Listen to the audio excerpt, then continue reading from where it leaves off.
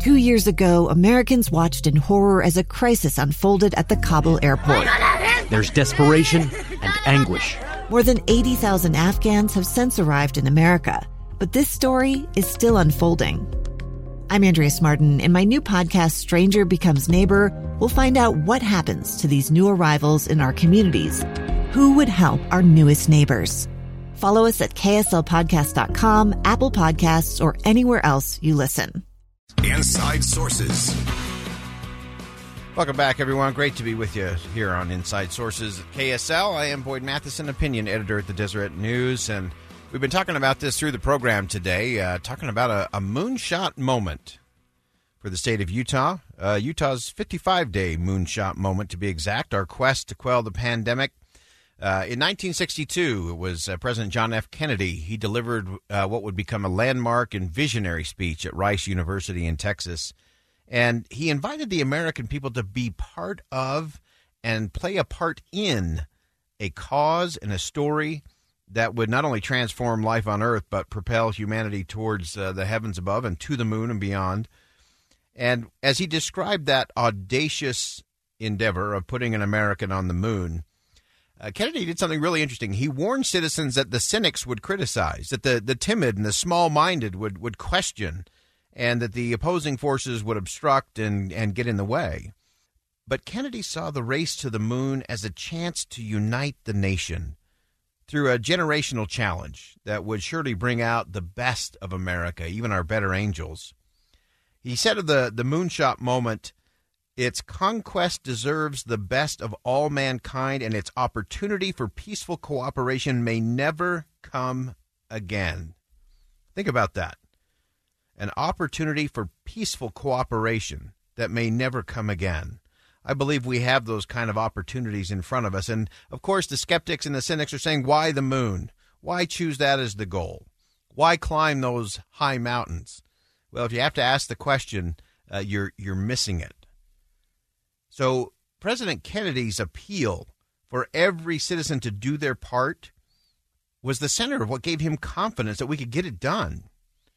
And then he punctuated it with this stirring and memorable moment. We choose to go to the moon in this decade and do the other things, not because they are easy, but because they are hard.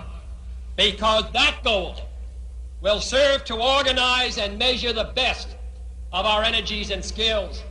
Because that challenge is one that we're willing to accept, one we are unwilling to postpone, and one we intend to win. To me, that is the call of the ages for all of us, especially in the midst of a pandemic. We choose these kind of challenges not because they're easy, but because they're hard. Because to go after that kind of goal, that kind of moonshot goal, will serve to organize and measure the best of our energies and skills. It's one that we are willing to accept, unwilling to postpone, and one which we intend to win. I believe in that. I believe in that in the country called America. I believe that in a place called Utah. And over the past 4 months, Utahns and Americans, citizens around the world really, have attempted to deal with the coronavirus. And states and entire countries have struggled with what to do, what government mandates were needed and necessary, how to get individuals and communities to take appropriate action. We had early success here in the state of Utah, flattening the curve. Those were the results of responsible citizens acting responsibly. In other places, government mandates were met with resistance. They achieved limited and often sporadic success. And, of course, now we're seeing this current spike in cases. And it's calling into question what's been done and what has been left undone. The economy's teetering. Another shutdown would be absolutely devastating. The upcoming school year is in question. We're trying to figure that all out. And this rising crisis is going to require some character and some commitment if we're going to quell it and if we're going to crush this thing. Now, there is a portion of the population that views mask wearing as just a purely political issue, rather than a way to protect other people and keep the state up and running. And I'm not going to argue that point. I don't care where you fall on that. If you're a mask skeptic, no problem. The thing that we have to get past, though, is the fear-mongering, because the fear-mongering on both extremes is real, and it's time for everyone to lay down the Twitter battles. Let's end the social media rants. Let's get rid of the fake fights and the false choices. It is time for the people of this state to lift our gaze a little bit and go big. Nobody does it better than Utah, and I mean moonshot big. So here are some compelling questions for every single Utahn to think through. If you believe it is vital for your children and grandchildren to be in school in the fall, what are you willing to do? If you want to meet friends at the mall, celebrate a birthday, go to church services, what are you willing to do? If you want to support the local economy, keep it going, build your business, advance your career, serve in your community, play sports, provide for your family, and have Utah lead the nation out of the pandemic, what are you willing to do today?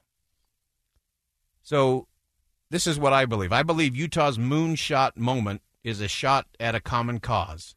All of us coming together to take on the challenge. And in taking on and taking out COVID-19, we can actually show the country that Utah, this beautiful laboratory of democracy, has a model for problem solving that works. And it begins at home, in our neighborhoods, and in our communities. So here it is, Utah's 55-day moonshot. It's our quest to quell the pandemic.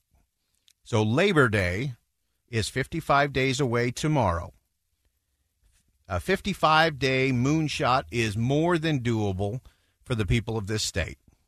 So for 55 days, in a show of solidarity, commitment, shared sacrifice, everyone can wear a mask, maintain social distance, isolate as needed, support and celebrate healthcare workers, care for vulnerable neighbors, engage appropriately with local businesses, and I would even add, pray for some heavenly help. For 55 days, Utahns can mask their face and unmask the soul of a state the world should watch. For 55 days, without shaming, judging, or value signaling, Utahns can simply come together. When we encounter someone without a mask, we can assume the best, not the worst. We can encourage positive behavior and engage in elevated, critical conversations. For 55 days, families can make tough choices about funerals and weddings and get-togethers. And for 55 days, we can find really creative and unique ways to celebrate our fellow Utahns. And there's many, many more things that we can do, but we can come together for 55 days. Surely a state that can produce, through volunteers, nearly 6 million masks in a matter of weeks can don those masks for 55 days. If we can choose this moonshot moment, not because it's easy, but because it's hard, then we can be in a place to actually move forward in a significant way. We're going to talk a lot about this in the coming days, much more about our moonshot moment. 55 days, join us. Join us for 55 days. Let's quash and quell the pandemic and show the nation that Utah is going to lead the way. I'm Boyd Matheson, opinion editor at the Deseret News. Thanks for joining us today. And as always, as you go out into the world, make sure you see something that inspires, say something that uplifts, and do something to make a difference. I'm Dave Cawley, investigative journalist and host of the podcast Cold. In October of 1985, a woman named Cherie Warren left work at a busy Salt Lake City office to meet her estranged husband at a downtown auto dealership. She never made it home. Cherie's car surfaced weeks later in Las Vegas. In the parking lot of a hotel casino. No one knows how it got there. Strange. It was strange. Both Cherie's estranged husband and her boyfriend raised suspicion for investigators. I kind of thought that he might have done something. But no arrests were ever made. In Cold Season 3, we dig into double lives, make new connections in the case, and examine the difficulty raised by reasonable doubt. We want answers just as much as anyone else. They have creeps like that now too, so nothing's changed. That's the new Cold Season 3, The Search for Cherie, now available anywhere you get your podcasts.